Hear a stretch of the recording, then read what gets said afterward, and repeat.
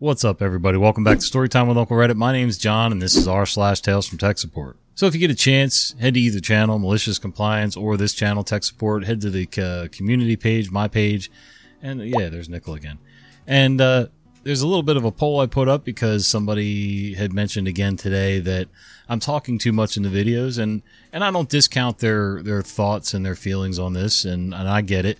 They actually sat down during their break time. They took time out of their day to sit down and break it down into minutes and seconds and percentages of how much time I'm actually reading a Reddit story and how much time I'm actually running my mouth. And it turns out that about 40 or 41% of the time is John just giving his random thoughts, and then 59 to 60% of the time, but that's roughly the percentages that I was talking, telling stories and then talking. So if you get a chance, get on the poll, let me know what you think. You can let me know what you think down here too, down below in the comments.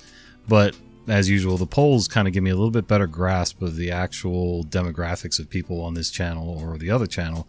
And the poll is on both. But it gives me a better grasp of actually how many people want me to do what I feel like doing, talk as much as I want, follow my heart at that moment, depending on the day, maybe curb the chatter just a little, or one of your options you'll see on there is shut up monkey. There's a reference to that. But anyway, what I don't want is for this to be just the same old Reddit channel. There are other Reddit channels who give commentary that is much shorter than mine. They also don't show their face. They don't interact. I like the interaction. I like to be able to speak and have a conversation with my audience. I don't want to be that other channel. Anyway, let's do some tech support. Oh yeah, got to figure out how I'm going to record all these on the road again. I don't even have the laptop that I had use of last time because my son's staying home and it's his laptop that I borrowed and he's got school to do. So might be about time for me to make an investment into another laptop. We'll see. But yeah, hopefully I can still do some stories on the road. The clients are bugging out. I have a client for whom we host and manage a business website, and she can pull various data reports from the website to analyze its performance, etc. One day she reported a bug in one of the reports. The columns weren't showing the correct information. I looked into it, and indeed there was a bug, resulting in the titles and contents of the columns not matching. I fixed the bug and explained to the client in a long email exactly what the issue was and how I fixed it. She didn't respond, so I assumed all was good. 1 month later, the following conversation on the phone occurs. Client: this report is broken. Can you have a look? Me: I checked and it looks good to me. What seems to be the issue? Client: it looks different from what we're used to. I'm not happy that you just changed it without telling us. Me: well, I did fix the bug you reported and told you in an email, so that's why it looks different now. Did you read my email? Client: you should have asked me before changing the report. It's very confusing. Me: I mean, you asked me to fix a bug, which I did. Client: we can't work with this new report because the columns look different from previous reports. Me: yes, because the column titles were wrong before and now they're correct. Client: please revert the changes so it looks like it did before. Me: okay, can you write me an email so I have it in writing that you want me to put a bug into your system? Client answers yes. She did, and I charged her for both removing the bug and adding it back in. So I guess it's a win-win? She reported a bug. The guy admitted that there was a bug. He fixed the bug because they wanted it fixed. And now she's unhappy because they were working along the bug. Their information was wrong, or the column headings were wrong, or whatever. Now that the bug's fixed, they have to adapt to that, but they're unwilling to. I don't understand. She really wasn't either grasping the fact that it was a bug making it look the way it did before. I don't know. She wasn't grasping much of anything, evidently, and she definitely wasn't listening, so what are you going to do? At least work seems more relaxing than the commute. Some 4 or 5 years ago, I was working for an IT firm whose office was in a business park. Public transport in the area was abysmal, with no buses and the nearest railway station 2 miles away. There was only one exit from the business park for cars, which led onto a very busy roundabout, which in turn led onto a motorway. During the evening rush hour, this motorway resembled a chariot race scene from Ben-Hur.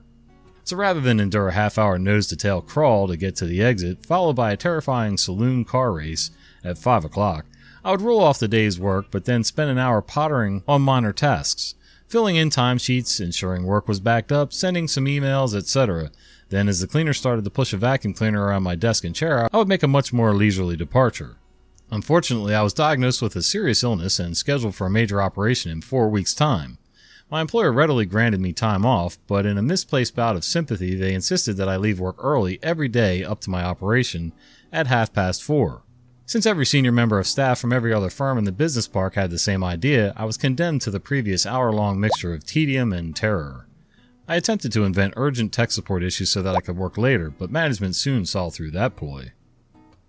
Eventually I asked for and was granted time off starting a week before my operation. Still, I've never understood the management's idea that leaving early constituted a reduction in stress when they had only to look out their window to see the scrum of cars trying and failing to leave the business park early. Well, like you said, listen, it's better to work for a corporation that has misplaced sympathies and they may make a mistake in trying to be nice to you, rather than the other way around where they're, hammering down, making you work late, trying to hold your pay back because somehow they're going to make it your fault that you had to work late and things like that. So, yeah, I would take that any day. Did you sit down and explain this to anybody? Like, I know it's simple. They should just have to look out their window to figure it out, but sit down and explain it to them. Maybe they really don't realize. Maybe they work late enough that they miss it or leave early enough that they miss it.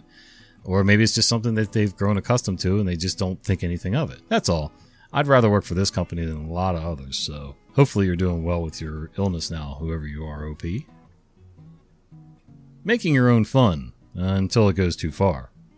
Working at a tech support help desk isn't always the most entertaining job. Sometimes you're slammed and so busy you barely have time to think, and other times you have customers so rude or dumb you want to tear your hair out trying to help them.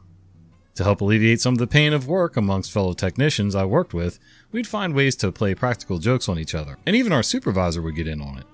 One coworker brought in a small USB dongle that looked like a USB wireless keyboard or mouse adapter.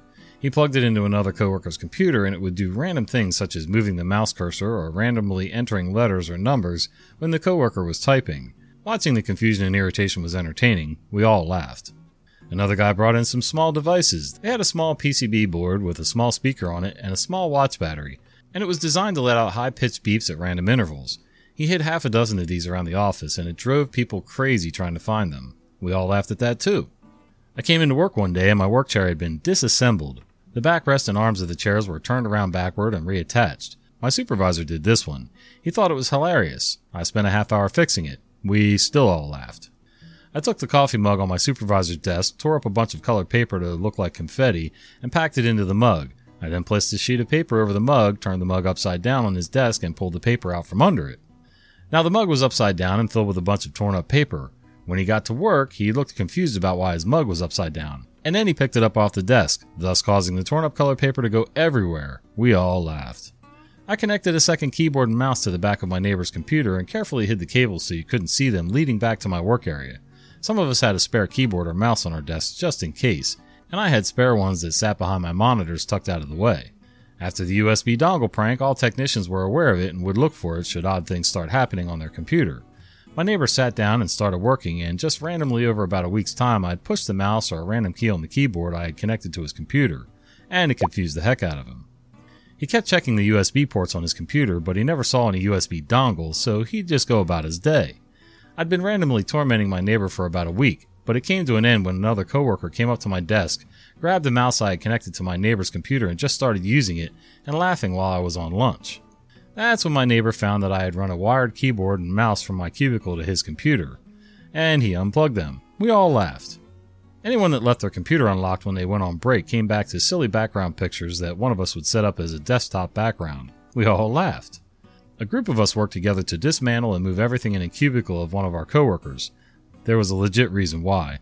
To a different location. When he came in for work, his desk was empty and he looked really confused.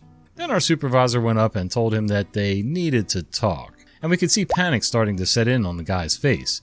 Then we all laughed and told him they had to move his desk because of an electrical issue that needed to be resolved. A coworker and I started taping over things on our supervisor's desk while he was out for the day. We carefully covered the USB ports and such so it was hard to tell if they were taped over. We had headsets linked to our desk phones. When we answered calls, a piece of plastic for the receiver lifted up while we were on the phone, and when we hung up, the receiver lowered back down.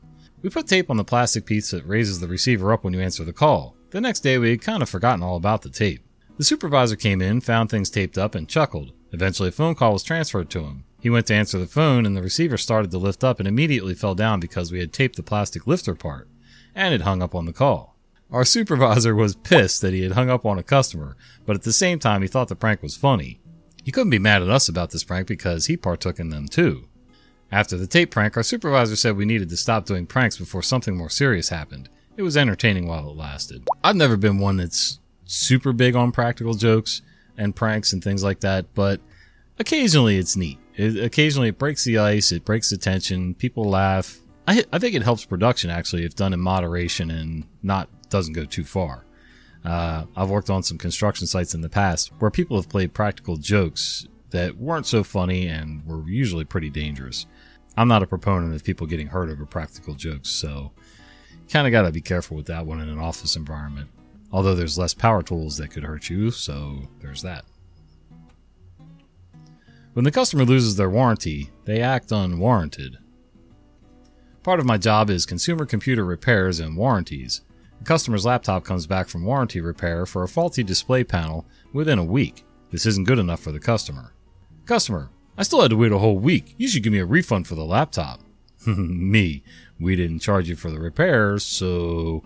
Customer, no, I want a 100% refund for the laptop. You should give me my money back on it. Me, do you want to return the laptop? Customer, no, you still let me keep it. Me, we can't let you have the laptop for free, ma'am. Naturally, she starts to scream bloody murder, call me and the company quite colorful names, and demand a manager. Manager, guess what, lady? When it comes to warranty cases, it goes manufacturer, me, God, and then you. So, no. She totally loses her cool and starts to scream with her face beet red and bangs the desk with her fists, pulling a Muhammad Ali to her laptop on that very desk. After a delicious crunching noise from the laptop's top cover, she abruptly stops with a deer-in-the-headlights expression on her face. I open the display, and we can both clearly see that the display panel is completely busted. Me. Yeah, I'm afraid that won't be covered by the manufacturer's warranty. I can understand being upset having to wait a week to have the equipment that you already paid for that should be working. I get it. But at the same time, stuff happens. Things have to be repaired under warranty. There's a certain process for that to happen. That doesn't mean you deserve the laptop for free. Maybe a discount, maybe hey, we'll give you a credit on your next repair, something, anything. But to start acting out physically, even the screaming, but especially physically banging on desks and beating on the top of your laptop, that's just ridiculous. Now you've just created this scenario where you have to pay for the repair that was already done for free. So moral of the story is, if you're going to try to get stuff for free, don't freak out and throw a tantrum and break your laptop because you didn't get your way. If people are tech ignorant, sometimes you have to explain it to them like this. This happened back in the early 1990s when our office still had only a rudimentary LAN and the 386 was the best available computer. Intel chip launched in 1985. Instead of network printers, we still had individual printers cabled directly to a user's desktop computer, and only users who constantly needed a computer had a printer, mostly secretaries. I'm not knocking secretaries, just using the titles of the people involved. Our offices were laid out with a number of small shared offices, fronted by a large open area where the secretary desks were located. Due to furniture layout, a lot of people like to take a shortcut through one secretary's space, but they had to shimmy between her printer, which was on a stand, and the wall. Doing so would often knock that cable off the printer, and it was also leaving a scuff mark on the wall. The secretary was very good at her job and respected, but she had no aptitude for computer hardware. She would call us that the printer wasn't working, and we'd find the cable was off. We showed her how to plug it back in, and she was fine with doing that. What she didn't understand was why she had to resend her print jobs after reconnecting the cable. She was used to mainframe computer systems with print queues, but her computer was standalone, so the system wasn't smart enough to realize that a print job had failed, and to automatically resend it. We tried to explain all of that, and just to get her to resend her print jobs, but she was still puzzled. Where did the print jobs go? Then one of our techs told her while pointing to the scuff marks on the wall. Electricity flowed in that cable, and the print job electricity comes out the end of the cable and keeps hitting the wall, causing the burn marks. She bought that explanation. Secretary, is it dangerous? Coworker, it probably is since it's burning the paint on the wall. After that, she was good about checking her printer cable and reconnecting it if it was loose. Even better, she stopped allowing people to shimmy through that opening to keep them from getting hurt, which meant the cable stayed on and we didn't have to keep coming back to reconnect it. Oh, man. That last one I've read before, and I'm sorry about that. I still enjoyed reading it.